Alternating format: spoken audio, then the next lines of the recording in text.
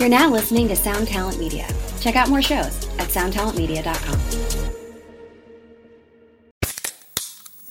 Hey, what's up, everyone? I'm Matt McGachy, the vocalist of Cryptopsy and the host of the Vox and Hops Metal Podcast, where I sit down with fellow metal musicians. We talk all about their lives and music while sharing killer craft beers. If you've ever wanted to sneak backstage and share a beer with one of your favorite musicians, well, Vox and Hops is the podcast for you. This week on the podcast, I dropped an amazing episode with Dom Grimal of The Last Felony, Ion Dissonance, and Cryptopsy. There is this episode and over 450 other ones to help you enjoy life, metal, and craft beer. So what are you waiting for? It's time to become a Vox and Hops head. Cheers! Episode number 72 of That One Time on Tour is brought to you by the band Black Cat Manor. Black Cat Manor is a punk band from Freeport, Illinois. That's just 2 hours straight west of Chicago. Since their creation in 2013, Black Cat Manor has released 3 EPs, 2 music videos, and had a song featured on FX's American Horror Story Season 7, Episode 1. This is also the 4th time they have sponsored an episode of That One Time on Tour, and I want to say thank you guys so much for the support. This is one of my favorite bands that I've ever had on the show. Black Cat Manor is awesome, and you guys need to check them out. You can get all the information on all the shows they're playing and all the links to all their socials and everything at blackcatmanorband.com. They're awesome, and I love you guys, and you guys need to check out Black Cat Manor. They are amazing. So here it is, their new single, Hammerclaw.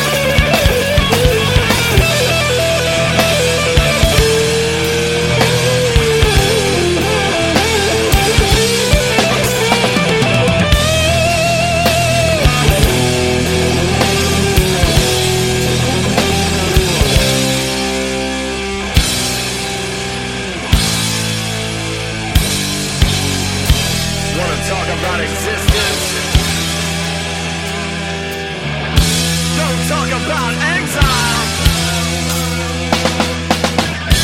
Wanna talk about existence. Don't wanna talk about exile. It's all just another day. You left me space with no memory.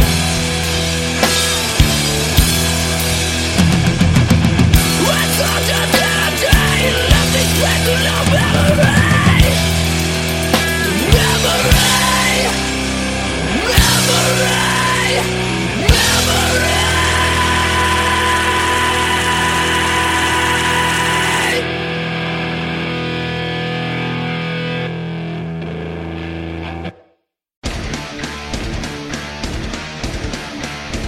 Hey there, I am Johnny Christ from Avenged Sevenfold, and I've got a podcast called Drinks with Johnny you're going to want to check out.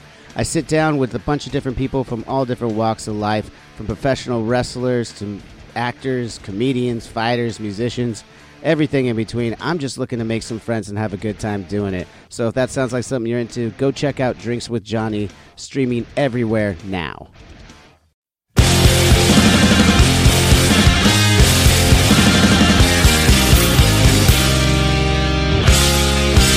Hey, this is Trevor from A Wilhelm Scream, and you're listening to That One Time on Tour. Run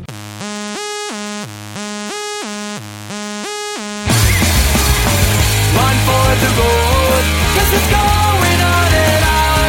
We'll be driving through the darkest night until the break of dawn. We'll be heading for the cities, another show for us to play. To get back in the bank is tomorrow. We'll do it all again.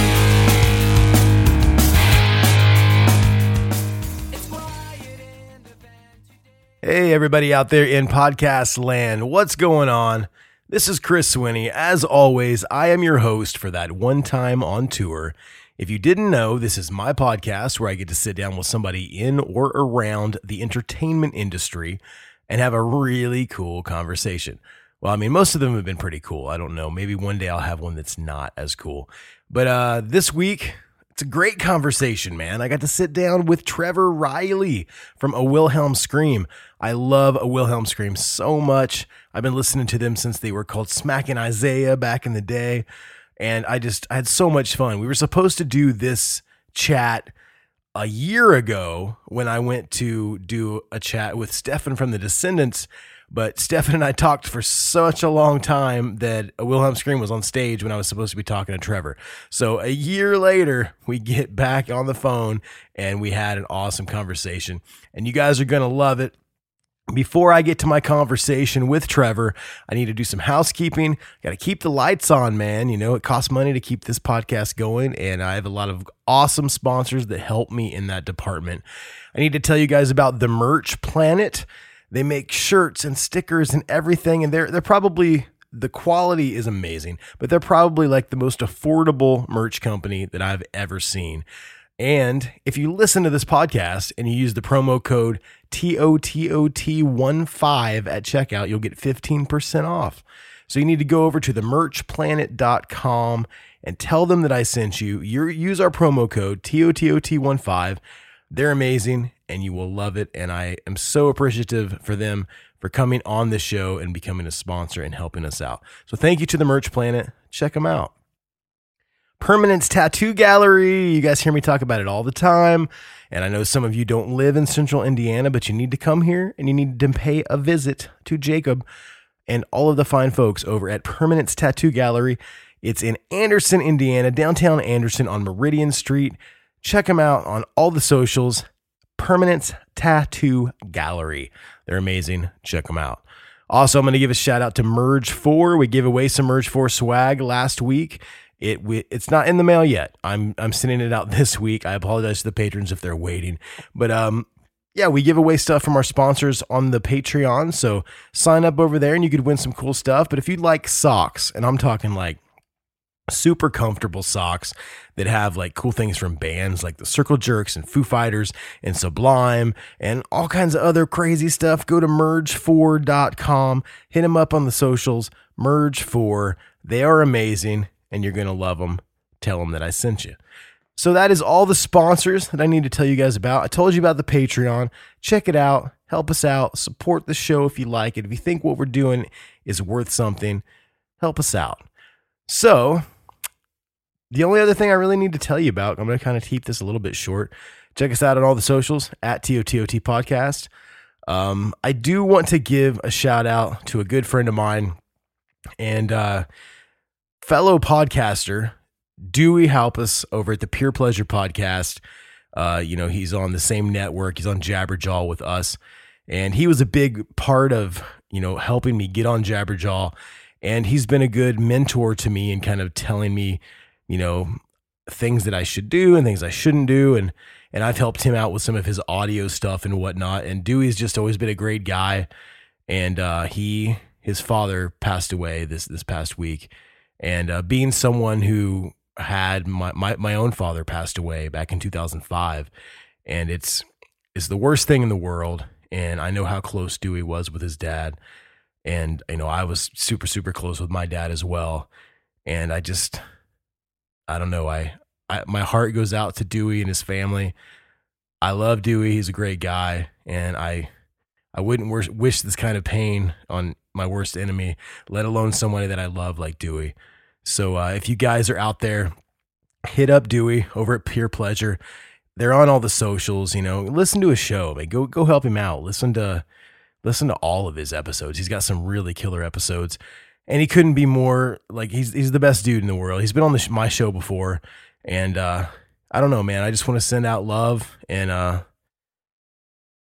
know it sucks, man, and it's horrible. And you and I have texted back and forth, and if you need anything, let me know. And to all my listeners out there, I know a lot of you probably listen to both of our shows, but send him an email, send him a message on social media. Let him know that you're thinking of him. When things like this happen, it's nice that this community that we kind of have for podcasting can, at least send some kind of supporting words. So Dewey, man, I love you. And I hope you and your family are doing okay. And I feel for you, bro, and I'm sorry for your loss. But I'm going to get into my conversation now with Trevor Riley. A weird segue, I know, but I just wanted Dewey to know that I'm thinking of him and I love him. So, we're going to get into my conversation right now. Trevor and I talked about all kinds of cool stuff. Talked about gear, the songwriting process, talked about when they were in the studio with Bill Stevenson from The Descendants doing their first record, Mute Print. I mean, we covered everything, and I've been listening to this band, forever. I remember when they were smacking Isaiah, and I saw them in Canada when I was on the road. And then when I was on Warped Tour with Brazil, we were playing the same stage that they were playing, the Smart Punk stage. And we talk about like their homecoming show in Massachusetts, and it was just amazing. This band is the real deal. They're hard workers, and God, their music is just so great. So I hope you guys will enjoy it. This is my conversation with the amazing Trevor Riley from A Wilhelm Scream. Here we go. And I'm on the line with Trevor from A Wilhelm Scream. How are you doing today, Trevor? I'm great, Chris. How you doing, man? I'm doing great. I've met you before. I don't know if you actually remember it or not. Yes. You do remember. I don't remember where, but I remember meeting you for sure. Okay, I know that I know you. The first time that I met you, and this probably it might register. I used to tour with a band called The Reason. Actually, they were called Sewing with Nancy before they were called The Reason in Canada. And we played a show with you guys somewhere in Ontario back before Mute Print was even out. Oh yeah, for sure. That was a long time ago. I just remember getting back in Isaiah days. Yeah, I remember getting that record, man, and it kind of blew my mind. I was always into punk but mixed with metal, and you guys had such intricate guitars. Like it was really great, man. I want to say thank you for that. Oh, thanks, man. That's kind of you to say. Yeah, it's fun. Love metal. Yeah, totally, man. But the next time that I met you, and I wanted to bring this up at the beginning, and then we'll kind of do a deep dive. But I used to play bass for a band called Brazil. And before I played bass for them, I was actually their tour manager. And on Warped Tour, I think it was 2004, we were on the Smart Punk stage with you guys.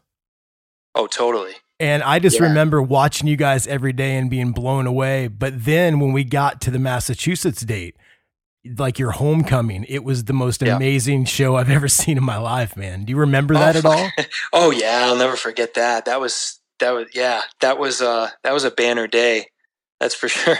I remember me and my buddy Eric from that band, we stood on the side of the speaker on the side of the stage and just watched the whole show. And like the crowd was just insane, man. Like, did you guys have a huge following at home and then like, you know, go out and try to, of course, every band tries to make it bigger all over the place, but what was your following like at home there at the beginning?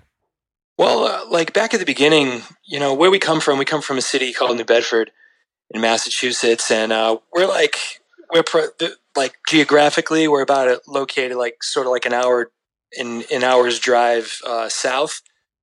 And we're sort of close to Providence, Rhode Island. That's where we'd go to see shows and stuff like that. And it's funny because like even if we put on our own shows like VFWs and stuff like that, and we'd promote it and make our own flyers, like most bands do. Yeah. And it was always good. It was always we always had good turnouts, for. And I don't think that was a reflection on how good we were or whatever. Like, I think it was more of a reflection on where we come from. We come from a very artistic. There's a lot of bands here. It's very artistic. Very very nurturing kind of artistic sort of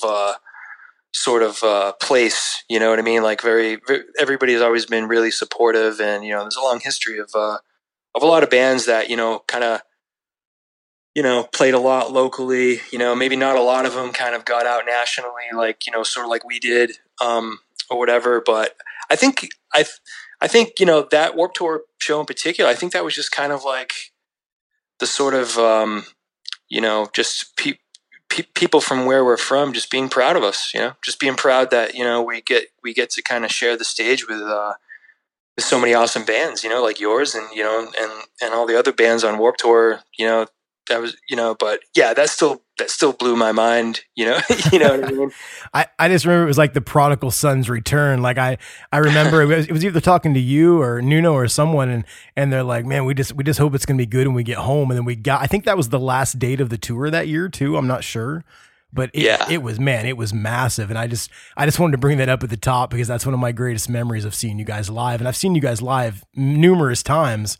But the funny thing is, I've actually, when I first contacted you to be on this show, I didn't realize it, but it was a year ago because you guys were on tour with the Descendants. And I was doing a podcast with Stefan, and we were going to do a podcast, but I did like a 2-hour podcast with Stefan and everybody was already on stage. Yeah. Oh yeah. Oh, Stefan's great. I listened to that podcast a couple days ago, and yeah, it was great. Stefan's, I mean, I got to say about Stefan, man, like for how like amazing he is as a guitarist, and a musician and stuff. And he's also a great drummer. As great as he is, man, like he's one of the most humble dudes. Like you wouldn't know when you're talking to him, but he's just like, yeah. I'd met him before and like we were kind of, I wouldn't say like best buddies, but like I'll post a picture of my son holding a guitar and he'll like say, "Oh, Mini Swinny." Like we were buddies, And so, yeah. But still going into like backstage and sitting down with Stefan to have a conversation for an hour, I'm freaked out. I'm nervous because like you, I'm sure the Descendants just mean so much. I mean, they're one of my bands, so even knowing someone and then sitting down with them like that, still I was nervous and freaked out, but he makes you feel at ease right away. And I can imagine being on tour with him, you probably even get to go deeper, right? Oh yeah. He's so down to earth, and just like, all guitarists, we kind of,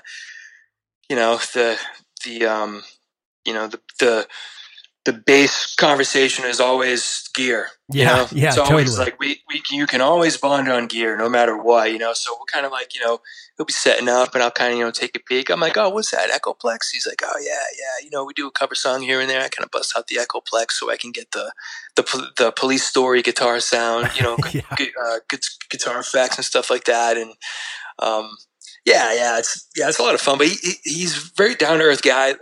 All those guys in the band, we probably knew Bill.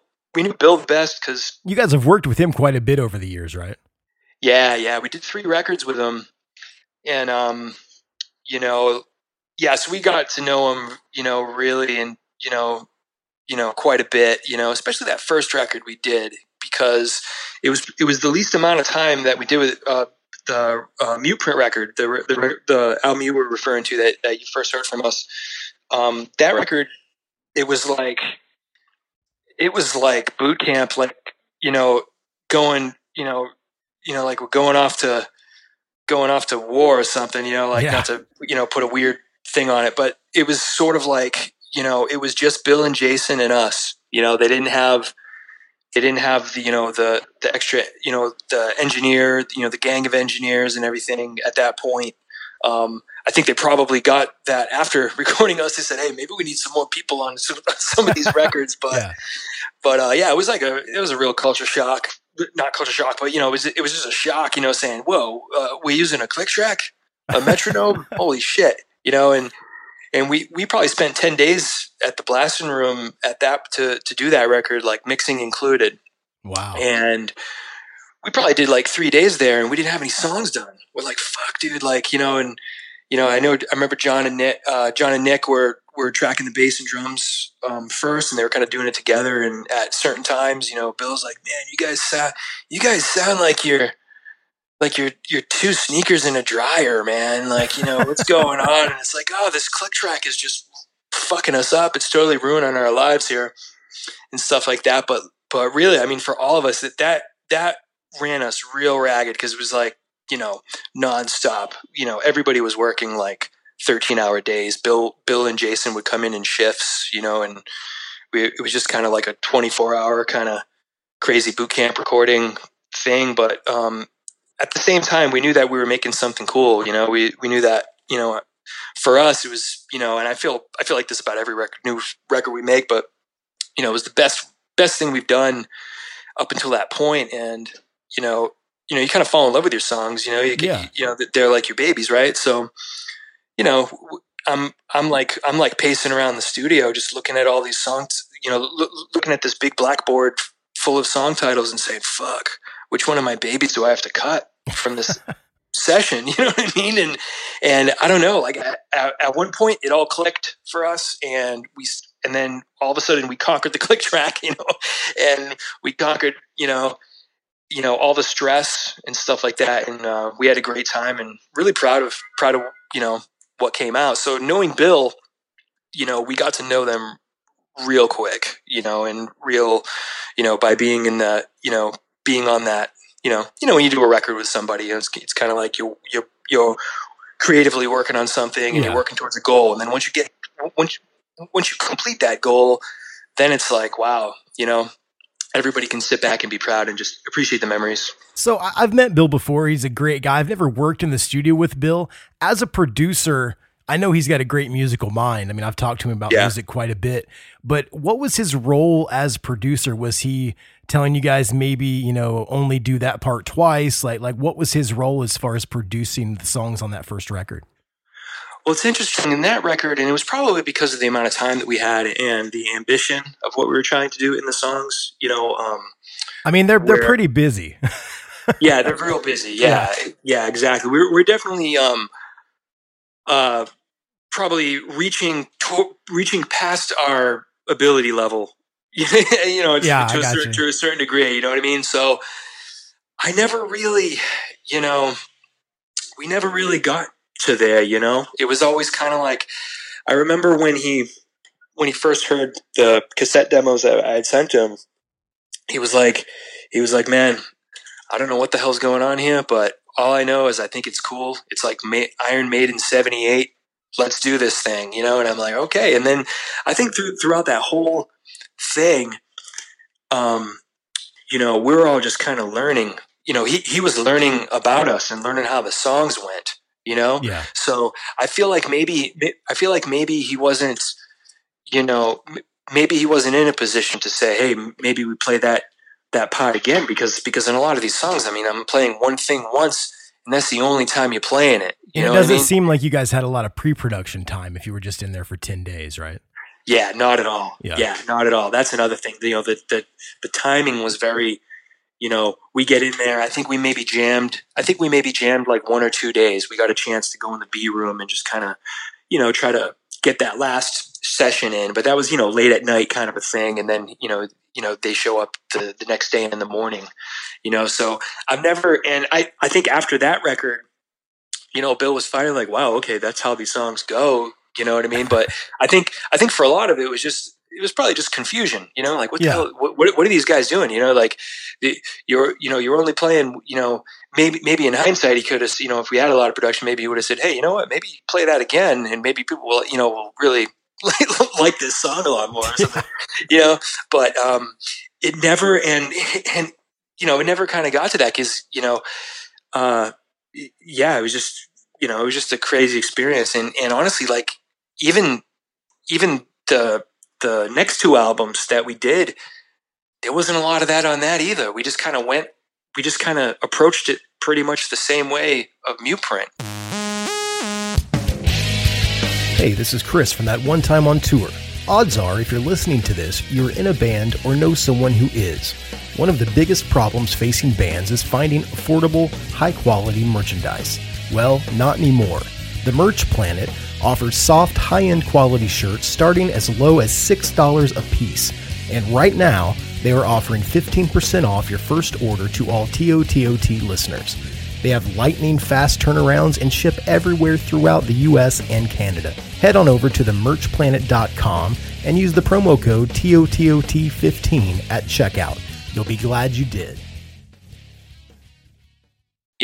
I guess if it's not broke, don't fix it. I mean, if you guys, were under the gun on that first one, even if the budgets were bigger or whatever, if it seemed like that's the way you guys do it and that's what worked. So Bill probably just said, yeah, let's go for it, man. You guys know what you're doing, right? Yeah, pretty much. Yeah. I think that is kind of how it went because, it was probably like 5 days into the session where he didn't know how these songs were put together, because a lot of them are, a lot of them are weird. A lot of our, they're still like punk song. They're cohesive, but it seems like there's so many parts. I know what you're saying. It's almost like a puzzle. Yeah, exactly. So like, I remember it was probably day 5 on Muteprint and he's recording Nuno singing and he's like, so Nuno, how is this supposed to go? And Nuno's like, I don't know, ask Trev. He's like, what do you mean, ask Trev? Who's Trev? You know what I mean? He's like, oh, he's the freaking quiet guy over there in the corner. And then that's when I really got to know Bill because Bill was asking, Bill didn't know that I wrote the music and the lion's share of the lyrics and stuff. Yeah.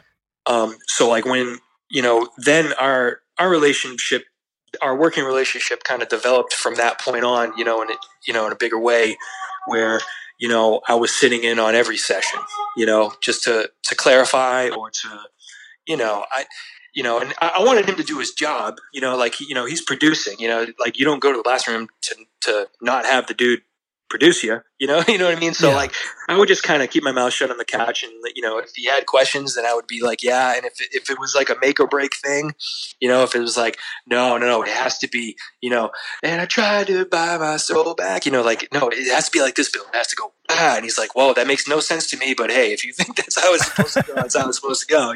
There's certain things that I'll just kind of like really fight for. But other than that, I feel like Bill's big role of Bill was to, keep us stoked on what we're doing, keep us in that artistic headspace, and keep us feeling like we're 10 feet tall while we're doing it. I think it's just so important. When you're making a record, you got to feel like you're kicking ass, even though you might not be all the time. And he's got a gift for that. He really does. So, as far as guitar playing, I mean, I wasn't even aware that you wrote the lion's share of the lyrics. Like you said, that's something I want to talk about as well. But for guitar, I'm a guitarist. I'm a fairly studied guitarist. Now that I'm no longer on tour, my job is full-time guitar instructor, and I have beginners up through advanced, like all kinds of music theory. Now, Killer. when I listen to you play and when I see what you write, it seems like you're one of those guys, but is that the case? No, definitely not. That's what I thought. I mean, it feels like how did he know to go to Dorian here? How did he know how to do this? But it's crazy the amount of people that I talk to that aren't studied, but they pull it off like they've been playing guitar since they were 5 years old and going to college for it. Like, it's crazy. Yeah, I mean, I didn't know what Dorian was until like last year, to tell you the truth. And like, it's or a Phrygian or a Mixolydian and all that stuff. Like, I still don't really know that stuff, but I know that they exist. You've been playing them for quite a while. It's cool that you know what they are now. That's cool. Yeah. I mean, I'm just starting to really get into it. Like I got the, Mike Spina, our guitarist.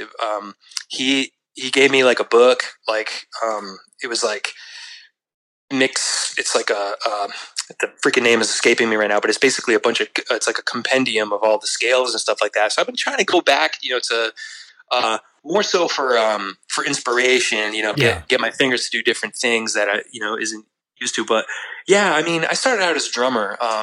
I love drums. It was the instrument that, came pretty easily to me at a young age. So really for me, for like the first 5 or 6 years that I was playing in a band and playing music, like, I was a drummer, and I was writing lyrics pretty much right out the gate, and kind of arranging songs and stuff like that. And then, as time went on, I kind of picked up a guitar, and then it just sort of made sense to make the switch. Yeah. But really, like, it's always been about just kind of like hacking my way through it, and then say, oh wow, that's cool, and just trying to psych myself up and psych myself out, so I can come up with cool stuff without thinking about it. That's sort of always been like my trick. I remember one time, like, I was watching like I'd get the guitar videos to say like, hey, you know what? Maybe I should really learn this stuff, and maybe this stuff will come easier to me. So like, I got like a Yngwie Malmsteen tape. Yeah. Oh, and yeah. And it was like, whoa. And I'm looking at his guitar. I'm like, whoa, that's so crazy. Like he cut holes in his fretboard, and I wonder what that's all about. It's the scallop fret thing. Have you ever played the scallop neck guitar? Yeah, it's pretty cool. It's pretty cool because you can just push harder and do the bend. Like, there's so many weird little techniques you can do. I'm not good at it at all, but it's pretty awesome. Yeah, dude. I mean, the stuff that guy does is like crazy, And I'm like, wow, and I know he doesn't get a lot of respect, and it's like, I mean, by all accounts, I heard he's not the coolest guy or whatever. But I heard he's a prick, but his playing's pretty great. Yeah. I mean, so I'm watching this video, and I'm like, all right, what can I pick up from that? And basically, and this is what always happens. I start looking at it, and then I stop playing in the general area, and then I start playing something that is, it's like, wait a minute, no, I can't do that. And then, but in my failure of playing that, I come up with something that's cooler to me. Yeah. And that's what ends up happening. And that's like the majority of my songs are written that way. Honestly, like after writing that, after watching that Yngwie tape, that same day I wrote like one of my favorite songs at the time called William Blake Overdrive. That's on the same Blueprint record. And that's basically tapping. Cause I, which ended up, and the tapping stuff ended up being a pretty big part of our songwriting. I mean, you guys even have a lot of tapping on the bass too. You don't hear quite a lot of that around, Yeah. And when Brian joined the band, that was one thing he was, he always tells me, he's like, yeah, I saw how much fun you guys were having tapping, so I wanted to introduce bass tapping to the band, and do, to fit right in, which is, it's a lot of fun. I mean, that's why a band doesn't have like rules like that. It's like, if it makes us giggle, then it makes the song. I want to give a shout out to Brian too, man, because when I used to tour with that band up in Canada, I used to see the Full Blast all the time. And I don't think I had seen a better rhythm section than him and whatever the drummer's name was. Those guys killed it, man. Andy Lewis. Yeah, I just remember we played some shows with the Full Blast, and I had the record as well. And I'm just like, man, that rhythm section is unreal. So you guys lucked out by getting him, man. Oh yeah, big time. And those guys playing together, like those guys, Andy and Brian are like our best friends, So like they would play all the time. And their practice regimen was really like play all the time. And like, Smack and Isaiah played with them a lot when we go up to Canada and stuff like that. So we became fast friends with them. But he always, you know, they always blew us away, you know, and like, you know, especially Brian really blew our minds, you know. So like, yeah, we were very lucky. We're very lucky that, you know, Brian hit me up one day. He's like, "Hey, you still looking for a bass player? I think my band's about to break up today or whatever." And I'm like, "Hey, hit me up. Hit me up tomorrow. Hit me, you know what I mean? Hit me up if the band breaks up or whatever, you know." And, you know, so yeah, it's been a lot of fun. I mean, you know, whenever we get a new member in the band, it's always exciting because, you know, there's really no replacing John Teves. Yeah, you know, yeah. like, you know, there's no replacing that guy. Like, he's the best singer ever in the band. Nuno would even say that, you know, like Bill called him Tone Robot. He's just like, just because he nailed every note, and he was just like real smooth, you know, smooth voice and just a great ear for harmony and a great songwriter, you know. So Brian joined up with us back then, like, you know, I think 2006, I think, or 2007. Oh no, 2005, I think, is when Brian joined up. You know, he brought a different skill set along with him, you know, which definitely influenced what we were doing. So, yeah. I wanted to tell you a story. Actually, I just wanted to get your thoughts on this. During that Warped Tour, I got to be fairly close friends with, I'm not sure if he's still your tour manager, Ray. Oh yeah, Ray Picard. He's our manager. Oh, your manager. Okay, yeah. Oh, he's the leader of the band for sure. Well, and I haven't talked to Ray for a very long time, but after that tour, I went out and did a tour where I played bass with Underminded, which was the band that set up the stage that year at oh yeah. They were on Kung Fu Records. And when that ended, I was kind of bandless for a while. And I remember you guys were going to Europe. You were looking for a guitarist. This is, you know, eventually you guys got Mike, but I know you had some rotating guitarists through there. And Ray had hit me up and told me to learn like 30 songs. Oh shit. So I learned like half the songs, and I was so excited, and they were so much fun to play, just sitting in my bedroom with my guitar and my headphones just going crazy. And then like he was supposed to call me and give me details, and then he texted me, he's like, "Hey man, this other dude's gonna do it." Oh man. And I don't even know if you guys ever even knew that. I think he was just like making sure he had someone for because like what Ray and I had talked about was we have no time for you to jam with the guys. You're going to learn all the songs, and you're going to meet us in Moscow. Oh yeah. and then it never came to be. And man, I wish it would. If it would have been so much fun, even if it would have been one tour, because you guys are like one of my favorite bands. So. Oh man, no, Chris, I think I don't recall it, but that probably was something that Ray kind of kept to himself. Yeah, I think because Ray and I got to know each other fairly well on Warped, and he was like, "Hey man, are you with a band right now?" And I'm like, "Well, no, not really. I'm still playing with certain bands, but no one's doing anything right now." And he's like, "Well, learn all these songs," and I was like, "Hell yeah!" Oh and I got so stoked. Oh man, oh Ray. I didn't tell anybody though. I was like, man, until this really happens, like the day before I fly to Russia, I'll tell people. Oh man, oh boy. But he apologized, and it was totally cool. And like 2 weeks later, I went on a tour. So that's good. Getting to play those songs would have been like so killer, man. Because your style is very similar to how I put like melodies together, and you know, cool. The finger tapping stuff, and the pull offs, and the hammer-ons, and the triplets. Like it would have just been a dream come true. So maybe in the future, if you ever need a guitarist, you got a dude sitting here in Indiana. Okay. Hey, this is Skippy from Pirates Press and Pirates Press Records, and you're listening to That One Time on Tour. If you haven't already, please check out rocktheshipfestival.com. Pirates Press is celebrating its 15th anniversary by throwing a punk rock show on the deck of an aircraft carrier here in the Bay Area. We've got Cox Bar, Subhumans, Street Dogs, Off With Their Heads, Monster Squad, The Drowns, and Territories, and 7 other club shows to go with it. Tickets are cheap and going fast. That's rocktheshipfestival.com.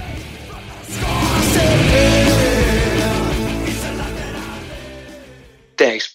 Awesome. Thanks, Chris. So what I'd like to ask you is, you know, when you guys formed the band 1999, originally you guys were Smacking Isaiah. You changed it to a Wilhelm Scream. I think both names are pretty cool, but a Wilhelm Scream definitely is different than what a lot of the bands sound like. The name sounded a lot different. Like at that time, it seemed like everybody had like 9 words in their names, you know? Yeah. So how did you guys, I know what that is. If people don't know, a Wilhelm scream is kind of that canned scream that they would play on the old black and white movies, correct? Yeah. Like back in the 50s, I think is when it was recorded. And you guys just decided upon that, or was there a long, like, thought out process from changing the name from Smackin' Isaiah to that? Well, we had a couple different names. I mean, first of all, like it's kind of crazy because, like, you know, the Smackin' Isaiah, like, we had this problem with both, you know, like with both names.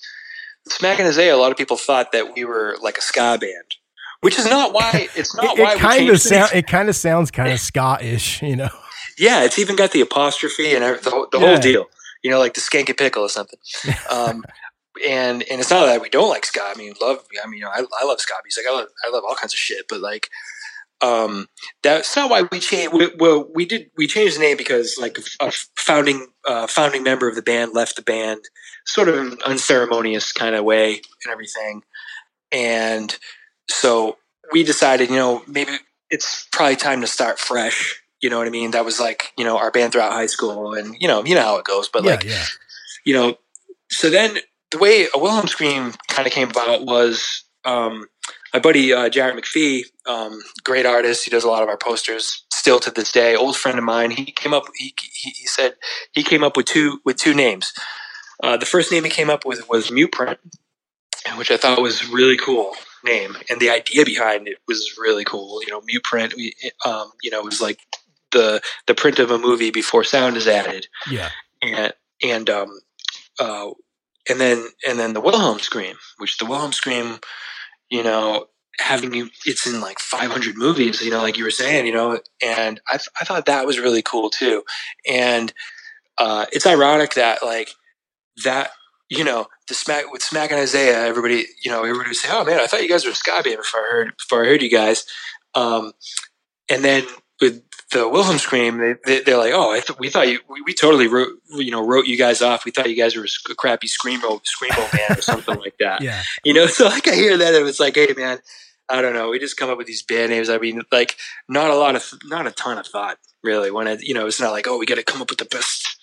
Yeah, if it sounds cool, you stick with it. You know what I mean? Yeah. I mean, listen, I was in a band called the Ataris. Okay, so I totally understand.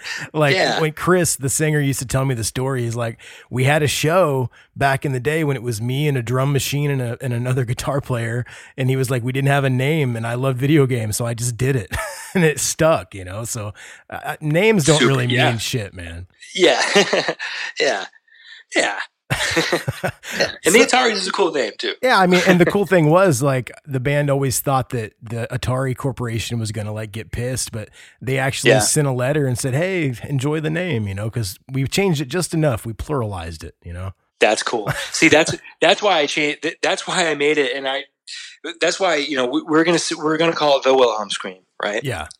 And I was like, well, maybe if we put it a Wilhelm scream, it's just like we're just, oh, there's a Wilhelm scream. You know, you're watching a movie, oh, there's a Wilhelm scream, you know, and that would just be us too. And I kind of thought, you know, hey, maybe that's just enough to not get us sued by, like, George Lucas. Yeah, you know, because it was George Lucas's sound designer on all those Star Wars movies that came up with that name for it. His name's Ben Burt, is the sound.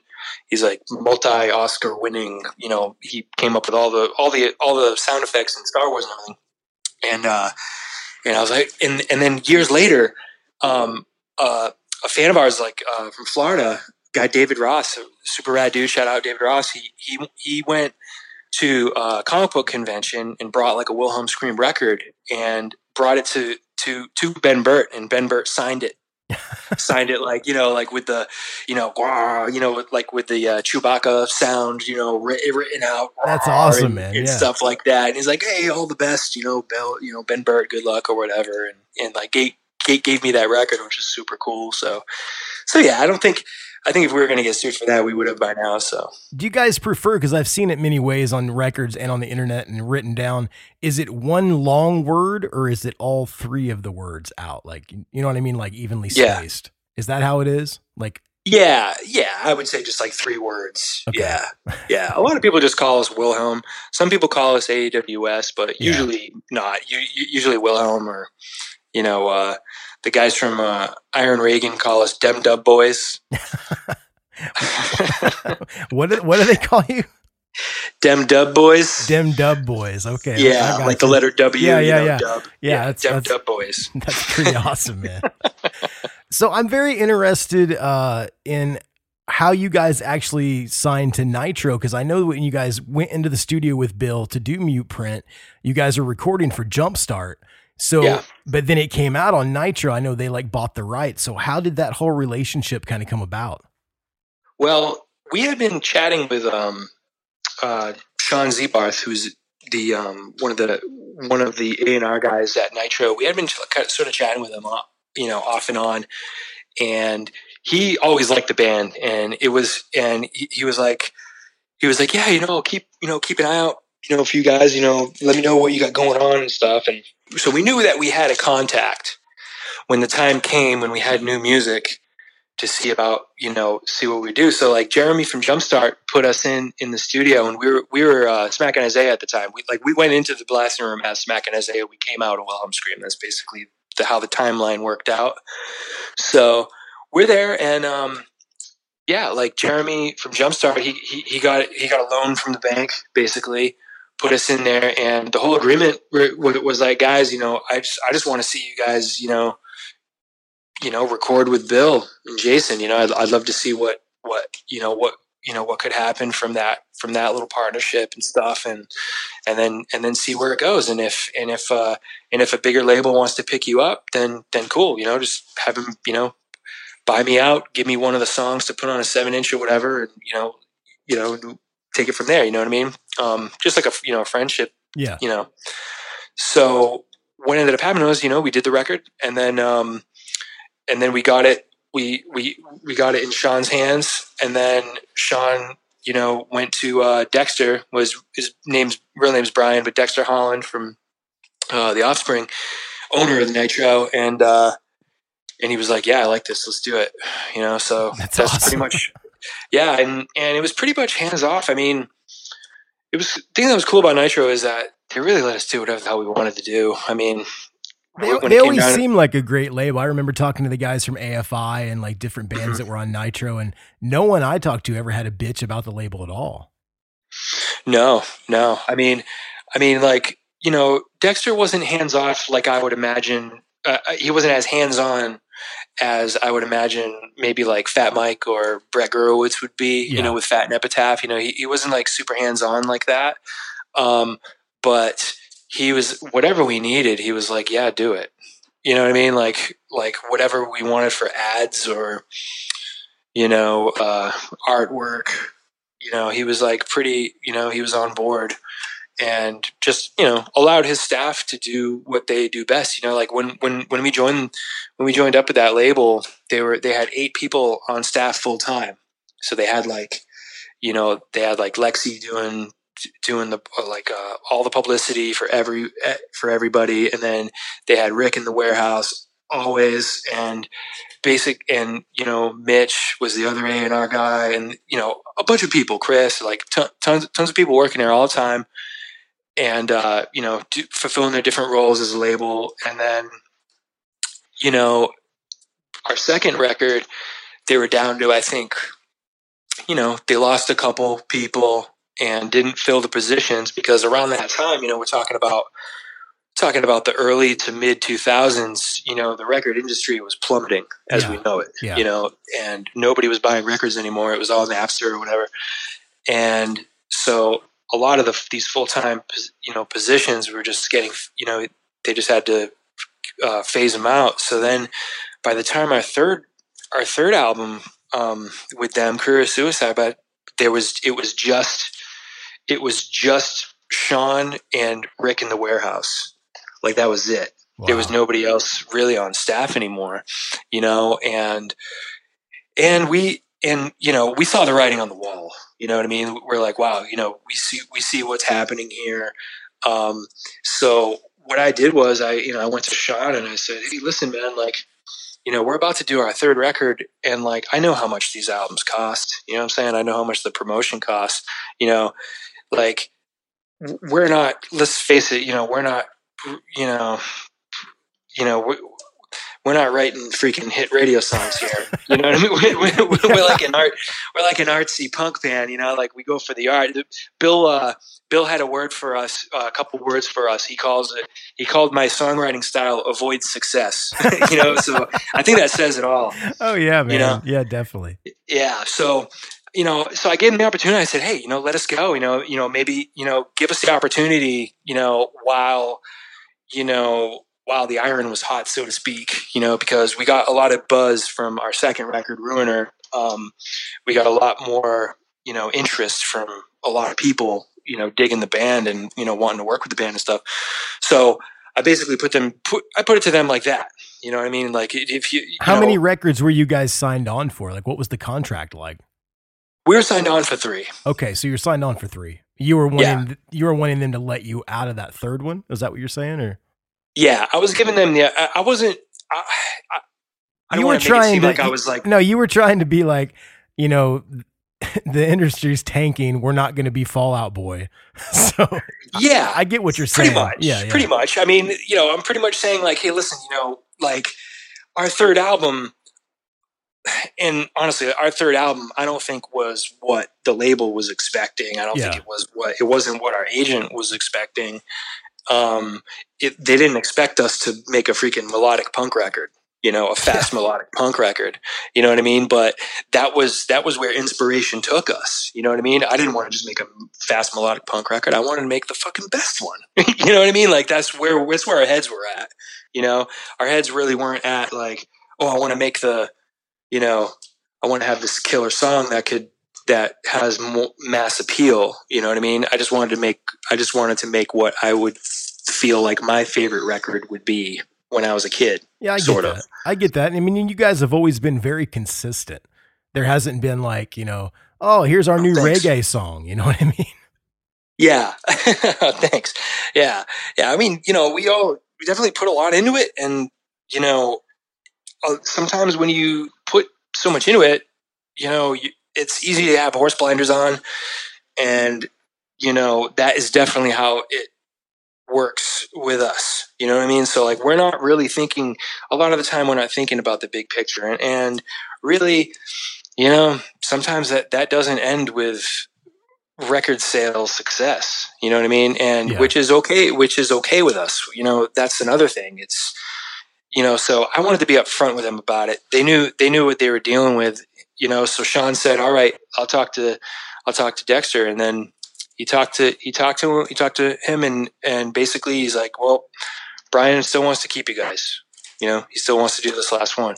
And I'm like, all right, man, fucking A. And like, you know, I'm stoked on it. I'm stoked then, you know, because I thought it was really cool that he wanted to keep us because he let everyone else go. You know what I mean? You know, he gave everyone the option to go. You know what I'm saying? I don't want to say he booted everybody off the label except for us, but he made it so it would be easy for everybody, but he didn't want to let us go. So I don't know, maybe he liked having us as the cool artsy band that didn't sell a lot of records, you know? I don't know. Well, I mean, you guys had to have sold a decent amount of records. I mean, I know on that label, AFI did really, really crazy numbers, and there were probably a couple other bands that did like Tiger Army or whoever, but I'm sure you guys held your own in the record sales department. Yeah, I think we did okay. Yeah. So I wanted to talk after Ruiner on 2005's record you guys released on Nitro. You guys did your first European tour with Lagwagon. I know you guys, when I think of a band that kind of gets around everywhere, I think of a Wilhelm Scream. I know you guys have, you know, done South America and Australia and parts of Asia and Europe, like all the time. What was it like that first time going over there, especially with a band like Lagwagon? It was amazing. I mean, you know, we had never met them before, so we didn't really know what to expect, you know, from a big band, but they couldn't have been nicer. Like just the most, you know, the best dudes. Very welcoming, very supportive of, you know, what we were doing and stuff. And, the crowds were great. I mean, the venues were awesome. You know what I mean? You know, it wasn't that much of a shock tour wise, you know, like, you know, a lot of people say, oh man, first time I went on tour, like, you know, oh, we were in a van, it had no heat, everybody got sick, and blah blah blah blah blah. And it's like, yes, that's exactly how ours went as well, but we're used to that. Like, yeah. This was not a shock to us. Like, you know, I mean, it's back, I say, especially in the early days of Wilhelm, like, we would go where other bands wouldn't go at certain times a year. You know, like, what band goes to Fargo, North Dakota in January? Just us. I will tell you that I've been on a tour in Canada in February, and it was no fun. Oh man, it's brutal. Yeah, it's brutal. Right? But I will say, like, you know, there's a reason why we kept doing it, because we'd show up to like a place in the middle of nowhere, and like 300 kids would show up and lose their shit, and we'd have so much fun, and like people would remember us from the last time we were there, and like I think we all fell in love with just touring, you know, for reasons like that, you know, where, you know, it's, people appreciate what you do, and sure, everybody's getting sick. We don't have insulation in the van, so the van is like creating like ices on the walls and stuff that you can scratch the ice off, you know, the wall and everything. So like going to Europe and like touring in a Sprinter van and like, you know, getting no sleep, and, you know, with the bus tour routing and stuff like that, like we're all used to that. So it was all like total gravy. Like we had the time of our lives. It was so dope, you know, and like, you know, especially like playing with Lagwagon, you know, was like especially badass, because like, you know, we were all big fans of Lagwagon, but also big fans of RKL. Oh yeah, definitely, man. Yeah, because like because you know, and like the early NoFX stuff, especially, you know, that stuff just sounds like dudes that just smoked a lot of weed, did a lot of speed, and just fucking practiced guitar, you know, just jammed in the practice space and made the coolest songs they could. Well, that's what all those bands sounded like to me. That ex-Hesher thing where like all those bands that signed to Fat at the beginning all loved metal. Like they were punk rock bands, but they loved metal. And when I hear you guys, like that influence is definitely there, sometimes to a heightened degree than some of those other bands. So, you know, seeing you guys on tour with Lagwagon would have been amazing, because, you know, you got Chris and everybody up there playing all those metal riffs just like you guys are. Yeah. Yeah. I mean, like watching them play was just like out of like crazy, you know, because it's like first off, yeah, you know, of course it's like the virtuosity of what everybody's doing. They're all virtuos of what they do, you know, like, I mean, everyone. I think Jesse was the bassist at the time, and you know, just virtuosos here, like just killing it just killing it. But also, they sounded amazing. You know, like watching them from the side of the stage, the sound of Flip's guitar in his monitor sounded fucking so good. Like I'll never forget that. You know what I mean? It's like, dude, why doesn't my guitar sound good through that monitor when I play? What the fuck? Yeah. You know? And like, so they checked all the boxes for a band, and you know, it's pretty obvious, you know, why, you know, I don't know how long they've been around for a real long time, and that's why, you know, they always deliver, you know, and yeah. I think we're very fortunate. They're very similar. Like we were just talking about the virtuosity of like how people play. I think that only takes you to a certain level, because if you're doing that, you basically just become a band that other bands want to watch. But I think the thing that Lagwagon has, the thing that you guys have, the thing that Strung Out has, is that you have the virtuosity, but you also know how to write songs. Oh, thanks. And I mean, that's the one thing that always connected with me with your band and those early Fat bands. I love metal, man. I grew up with Metallica, Maiden, Megadeth, all that stuff.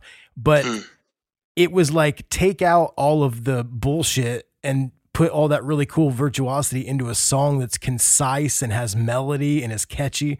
I think that's where you guys and those other bands take it. Cool. Yeah. Cheers. I mean, I honestly, like, I came to metal pretty late in life. Okay. Honestly, if I'm to be honest, when growing up, I was always into music. My dad's a musician. Like, my dad was into great bands. Your dad owns a recording studio, correct? Yeah. He's owned a recording studio in his house, like, since I was a little kid. Oh, that's awesome. And stuff. Yeah. So we recorded a lot of our stuff with him, and all our demos and everything like that as well, in later years. But like he would, I would get stoked on stuff that he got stoked on, you know, and he loved all kinds of shit, like alternative rock stuff that was dope, you know, that I thought was amazing, that I still listen to, you know, like, you know, bands like Catherine Wheel, the Pixies, Nirvana, of course, the Clash. So like a lot of the other types of music, I was only really exposed to maybe Iron Maiden because of my uncle Jim, my dad's brother, who was also, you know, also a major influence on me at a young age. So like I knew how awesome those bands were, and I knew how awesome Metallica was, obviously, because Metallica was a huge band when we were kids, you know. But as far as like getting into, as far as incorporating that into songs that I would want to write or want to play, it was honestly At the Gates and In Flames in high school. Oh like, man, such great getting bands. into high school. Yeah, dude, Slaughter of the Soul is one of my favorite records of all time, man. Oh hell yeah! For me, like it was like I think the first thing that I heard from as far as In Flames, I mean Slaughter of the Soul, yeah, incredible. I mean fucking At the Gates. I mean At the Gates is so cool because like they're not only like, you know, all, you know, shredding all over the place, but they also have that like punch you in the face hardcore thing. Oh yeah, which I was very like. That's what we grew up around, especially around here in the Northeast. It was all about hardcore music. Like Smack and Isaiah would be the only punk band playing, you know, we'd be like the pop band playing these hardcore shows, you know, with all these like crazy, crazy hardcore bands, you know, so like it was always a big part of like our DNA anyway. But like hearing that shit, it was like, holy fuck, dude, like this is not just like floor punching music. This is also like shredding, thrashy music. I'm always amazed at when like I have friends that listen to metalcore, like, you know, like mid 2000s metalcore, like Poison the Well or whatever you want to say. And I'm like, do you listen to At the Gates? And they're like, no, what's At the Gates? And then if I play them At the Gates, they're like, is this a new band? I'm like, no, this came out so long ago, man. It just, hell yeah. I think it's kind of timeless. Like, and it influenced a lot of bands that have never even heard the band before. Oh, definitely. And like, really, like, you know, I mean, hearing At the Gates, and I probably heard In Flames first. Yeah. And I probably came around to a band like At the Gates because I'm like, whoa, why does this band sound the way they do? Oh, because they're all about At the Gates. Okay, I'll check out At the Gates. You know, that's sort of how it all went down, you know. But for In Flames is like definitely the entryway to that. That's like the gateway drug to that kind of music, I think, because it's so melodic. It's so catchy in that melodic way. You almost don't really care about the singing because like it's just an overall symphony of like cool shit going down. Those bands just always made me want to go to Scandinavia. So when I finally got to Scandinavia, I was like, it's just going to be a metal land, but it's not really like that. Yeah. You know, you have these dreams when you're young. You're like, oh, all the death metal bands are from Florida. Like, well, you don't just walk down the street and see death metal bands. Right. Yeah. Yeah. You know, you know, oh, there's Darkest Hour, you know? Yeah. Although I did meet Darkest Hour in Orlando one time. So that's probably why they came to mind. There you go, man. Yeah. Like way back in the day, super nice dudes, I remember. But I remember they sort of had that sound too. So like my ear was very attuned to that kind of thing because, you know, the melody really got to me. It was almost classical, kind of like Castlevania style music that I thought was really neat, and seemed like it was from another world, you know what I mean? And it was sort of like an answer to Iron Maiden, which I also love, for a lot of what they do, but also particularly for that, the harmonized guitar stuff, you know. I mean, Iron Maiden would be the granddaddy of them all, I would say, but yeah, I mean, listen to, you know, Clayman, or like the very first song I ever heard from like In Flames was Beyond Space. Like when I heard that, I was like, holy shit, I want to punch every window out in this car right now. This is so cool. So that had a big influence on what we were doing, and I'm talking about like graduation year in high school.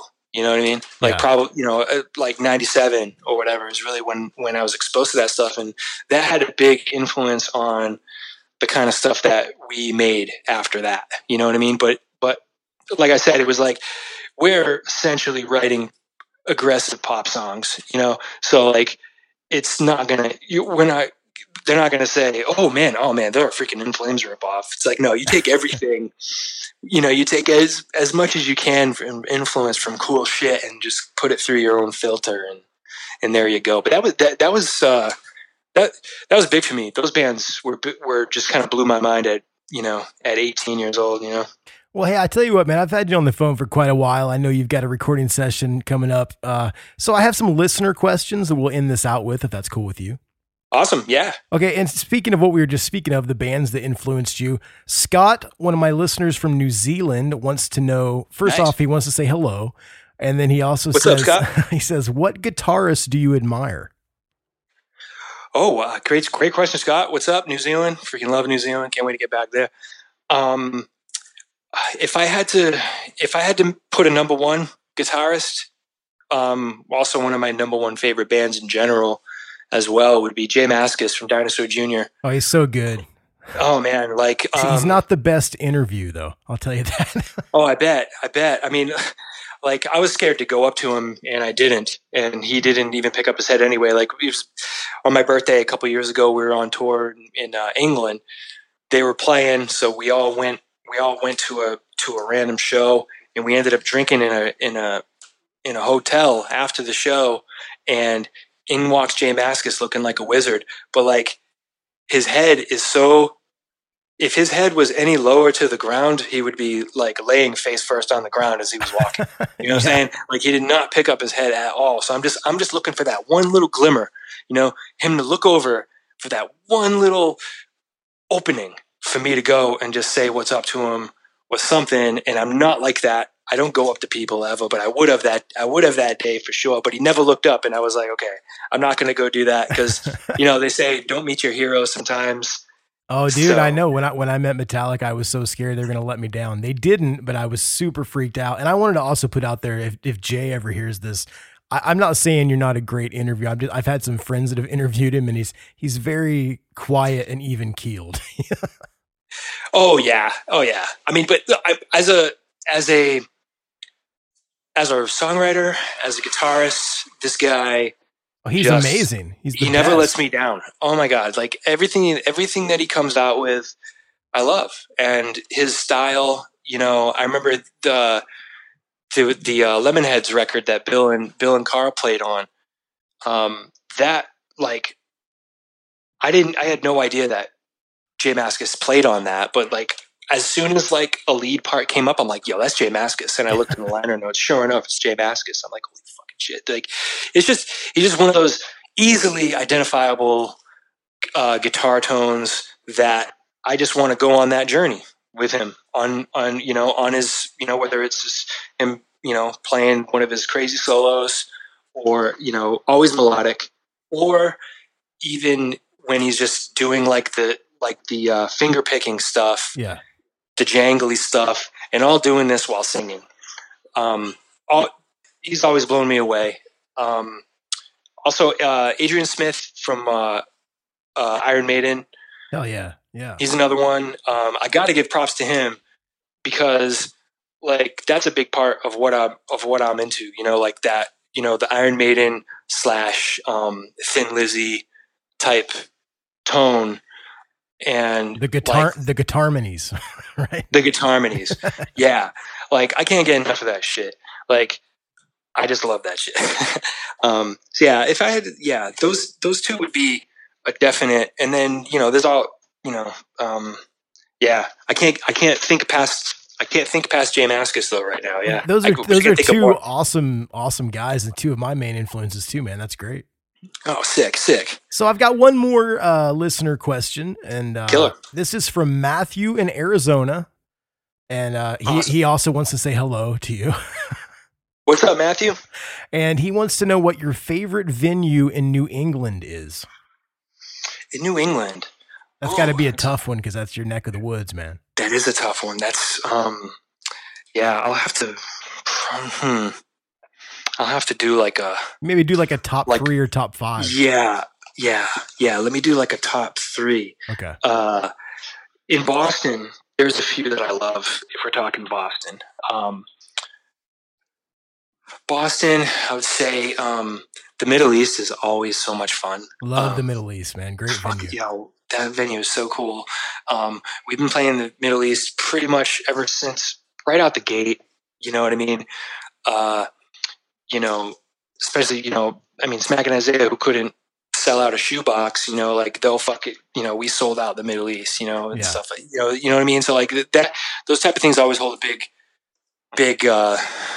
place in my heart. Also, I really like the Sinclair in Cambridge, Boston. Okay.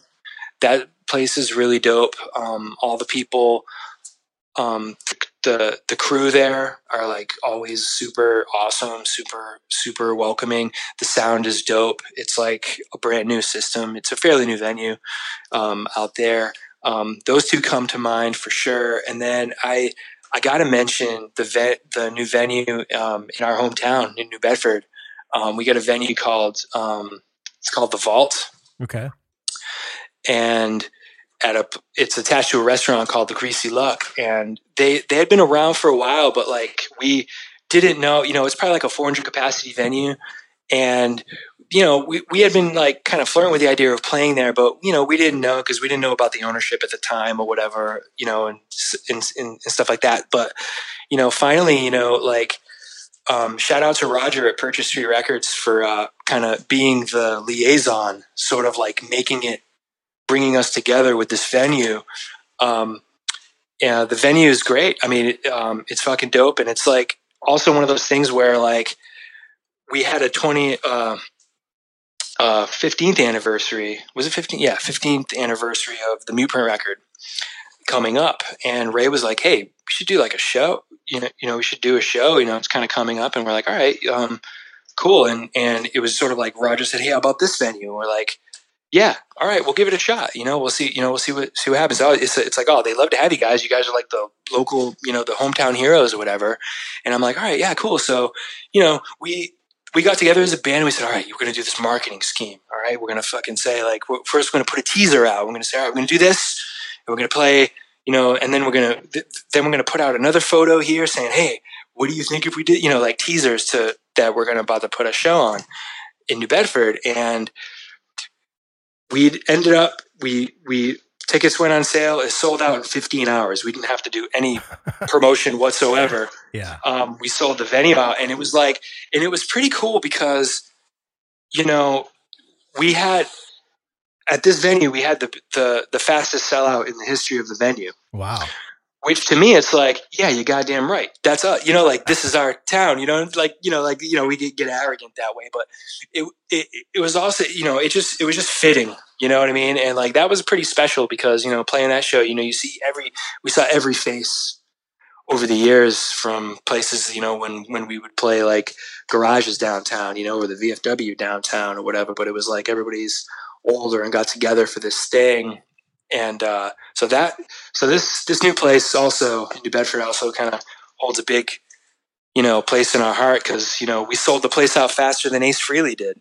So, hey, that's awesome, man. We're bigger than Kiss. You're bigger than Kiss, man. That's great. So, hey, man, I've had you on the phone for quite a while and you've got stuff going on later. So I just have a couple more questions. What does the future hold for the band? I know, what was the last record came out in 2013, Party Crasher. You guys have anything else coming out like soon that I can look forward to? My listeners can look forward to? Well, we're in writing mode right now. And I've been in writing mode all year pretty much. And, I knew we were supposed to do this this podcast a while back, but like, I had to say, hey man, like I'm in writing mode. And when I'm in writing mode, I can't even like work a toaster oven. Like I got it, man. It's all I think about, I'm sure you're the same way when you're writing music. It's like, it's all encompassing. I wake up and it's what I think about, and it's kind of like all I, that's the only way that I know how to do it. That's the only way I know how to do it successfully for this band.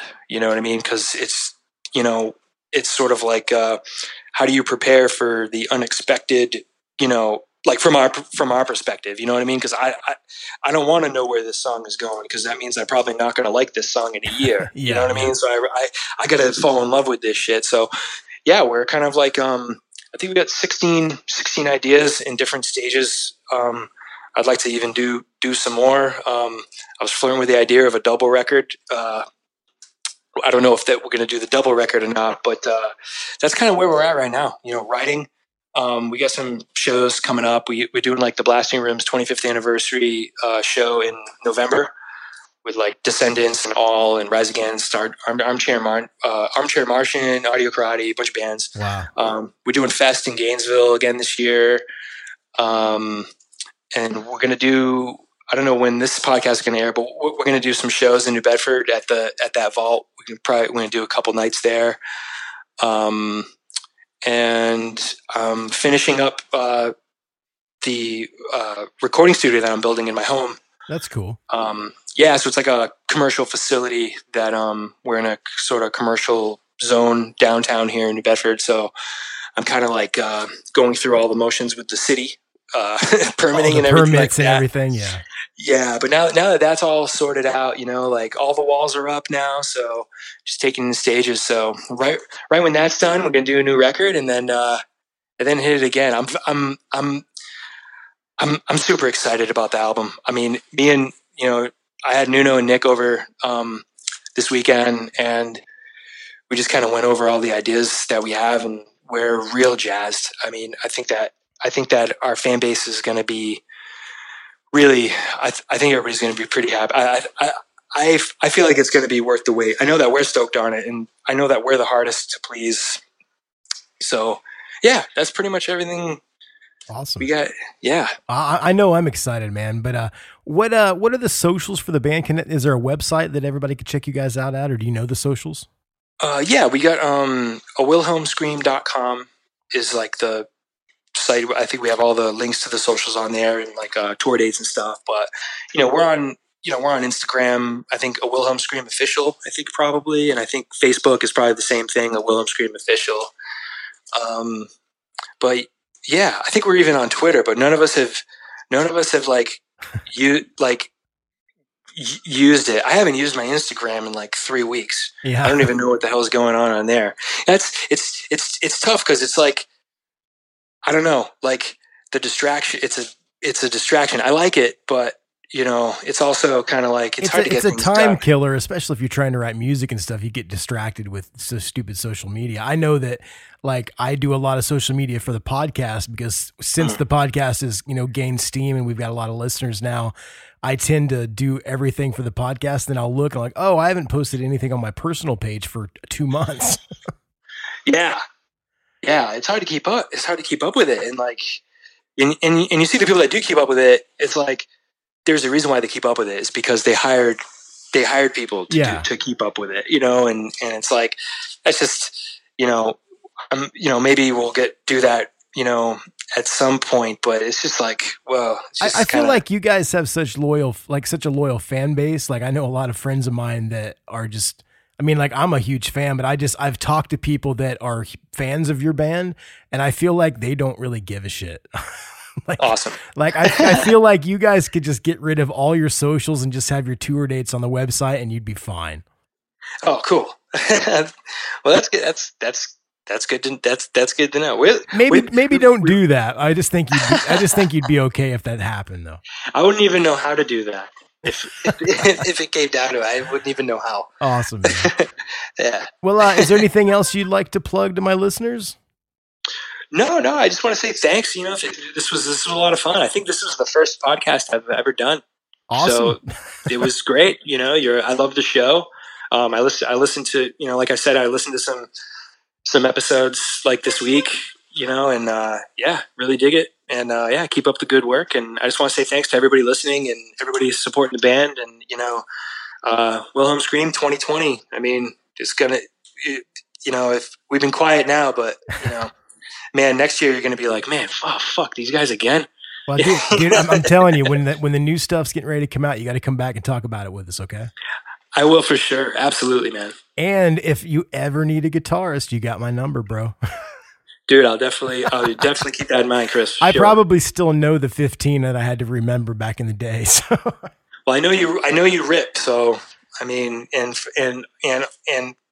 congrats on everything you got going on with the podcast and with the lessons and everything. I think that's fucking dope. Oh, well, thanks, man. I appreciate that. Yeah. And this has been an honor for me. Like, I know we've met a few times and we're kind of, Facebook buddies or whatever, but I love the band. You guys have really made a difference in my life. I'm a fan, and I just want to say thanks for the art, man. Thank you. That means the world to me to hear that, man. Thank you so much. And yeah, man, awesome talking to you, Chris. And yeah, let's do it again soon. Yep, I'll talk to you soon, buddy. Have a good night. You too, man. Take care. Bye. Bye. So there it was, my conversation with Trevor Riley from A Wilhelm Scream. I hope you guys enjoyed it as much as I did. And man, I love A Wilhelm Scream. I always play music at the end of these episodes, and trying to pick a song from A Wilhelm Scream that I wanted to play was a nightmare. And they're like, well, maybe I'll play like 5 songs. I'm like, the episode's already like an hour and a half long. So I'm going to choose a song. I'm going to tell you about that here in a second. I do want to thank you guys so much for the support and coming back week in and week out. The show has been growing like crazy, and I've been getting all kinds of great emails and just so much feedback, and I really appreciate that. I do want to give a shout out to our new producer, Punk Rock Bob Foster. You can hit up Punk Rock Bob Foster at Punk Rock Bob Foster on Instagram. And he got involved at the producer tier on our Patreon. So you guys check that out, patreon.com/TOTOT podcast, and support the show if you think that what we do is worth some of your hard-earned money. Maybe you can help us out. Also check out our sponsors, The Merch Planet, Permanence Tattoo Gallery, and Merge for Socks. And make sure to check out Black Cat Manor, the band that sponsored this episode. They are amazing. And I'm going to get out of here. Next week on the show, it's probably one of my favorite episodes yet. Rhodey Walker, vocalist for Protest the Hero. Yes, Protest the Hero. Amazing band. I can't say enough good things about Protest the Hero and about Rhodey. We had such a great time talking, and you're going to have to wait about a week to hear it, but it will be out next week and you can enjoy it. And it was so much fun. I love talking to Rhodey, and I'm trying to get Rhodey right now to maybe do like his own segment on the show, like Jokes with Rhodey. So if you think that's a good idea, hit him up on Instagram and tell him he should do a new segment on the show. But I'm going to get out of here, and make sure that you're subscribed and rating and reviewing us. That really helps us out and helps us gain visibility and helps the show continue to grow. But that's it, man. It's late. I'm tired. I'm going to go to sleep, but not before I play a song by A Wilhelm Scream. And like I said, it was really, really hard to find like what song I was going to show. But I got into the band before they were Wilhelm Scream. But the album that really did it for me was Mute Print, their debut record on Nitro. And I'm going to play one of my favorite songs off of Mute Print. This song is called A Picture of the World. It's so good. There's so many little pieces, and the guitar parts are so great, and Nuno's vocals are so great. I've actually been talking to Nuno, and he's going to be on the show soon as well. We're trying to get that set up, and that'll be fun too. I'm just going to talk to everybody I've ever wanted to talk to, and you guys get to be there with me on this journey. So thank you guys once again. I'm going to leave you with this. This is A Wilhelm Scream, A Picture of the World. And I will see you guys next week with Mr. Rhodey Walker from Protest the Hero. See ya! I was fucking up, handing off the reins to you. I know the bodies, but I can't place names, so I should be forgetting you. It's a cathartic song, but the other shitty one, and now I got no fun bells to wolves. Lost in the way, it's a fucking day, and I got my afternoons alone.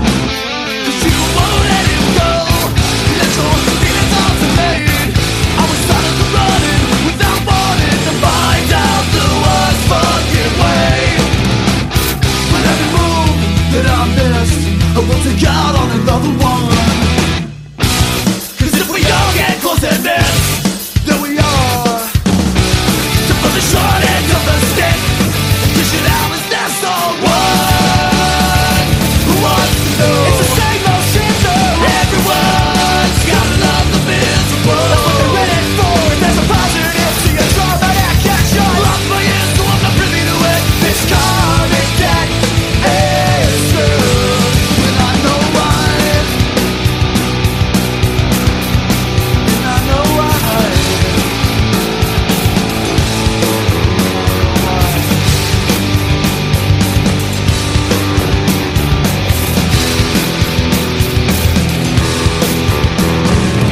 wanna burn this picture of the world where all my thoughts reside. I'm gonna burn this picture of the world for all my friends and I wanna burn this picture of the world where all my thoughts reside. I'm gonna burn this picture of the world for all my friends and I. This picture broken now. I'm used to falling down.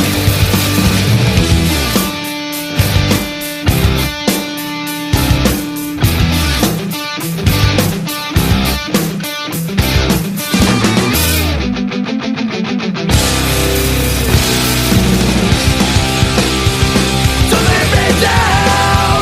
Don't let me down. Don't let me down. Not a call for resolution or a warning for visible. I can see that it's all fucking time. But my comic that is gonna grow. You won't let him go. You won't let him go. You won't let him go. You won't let him go. Time to take next revenge, not just me. Who wants to know? Who wants to know? I'm gonna burn this picture of the world. I'm gonna burn this picture of the world. All my friends and I burn it down. I'm gonna burn this picture of the world. Who wants to know this picture of the world? I'm gonna burn this picture of the world. Where all my thoughts reside.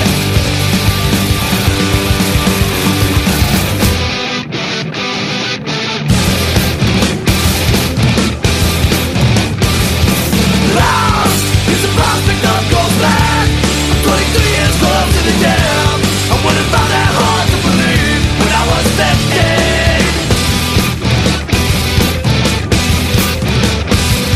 A million failures, all I know.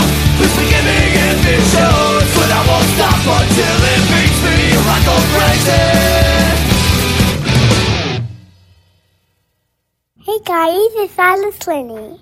And I see you last one time I turn.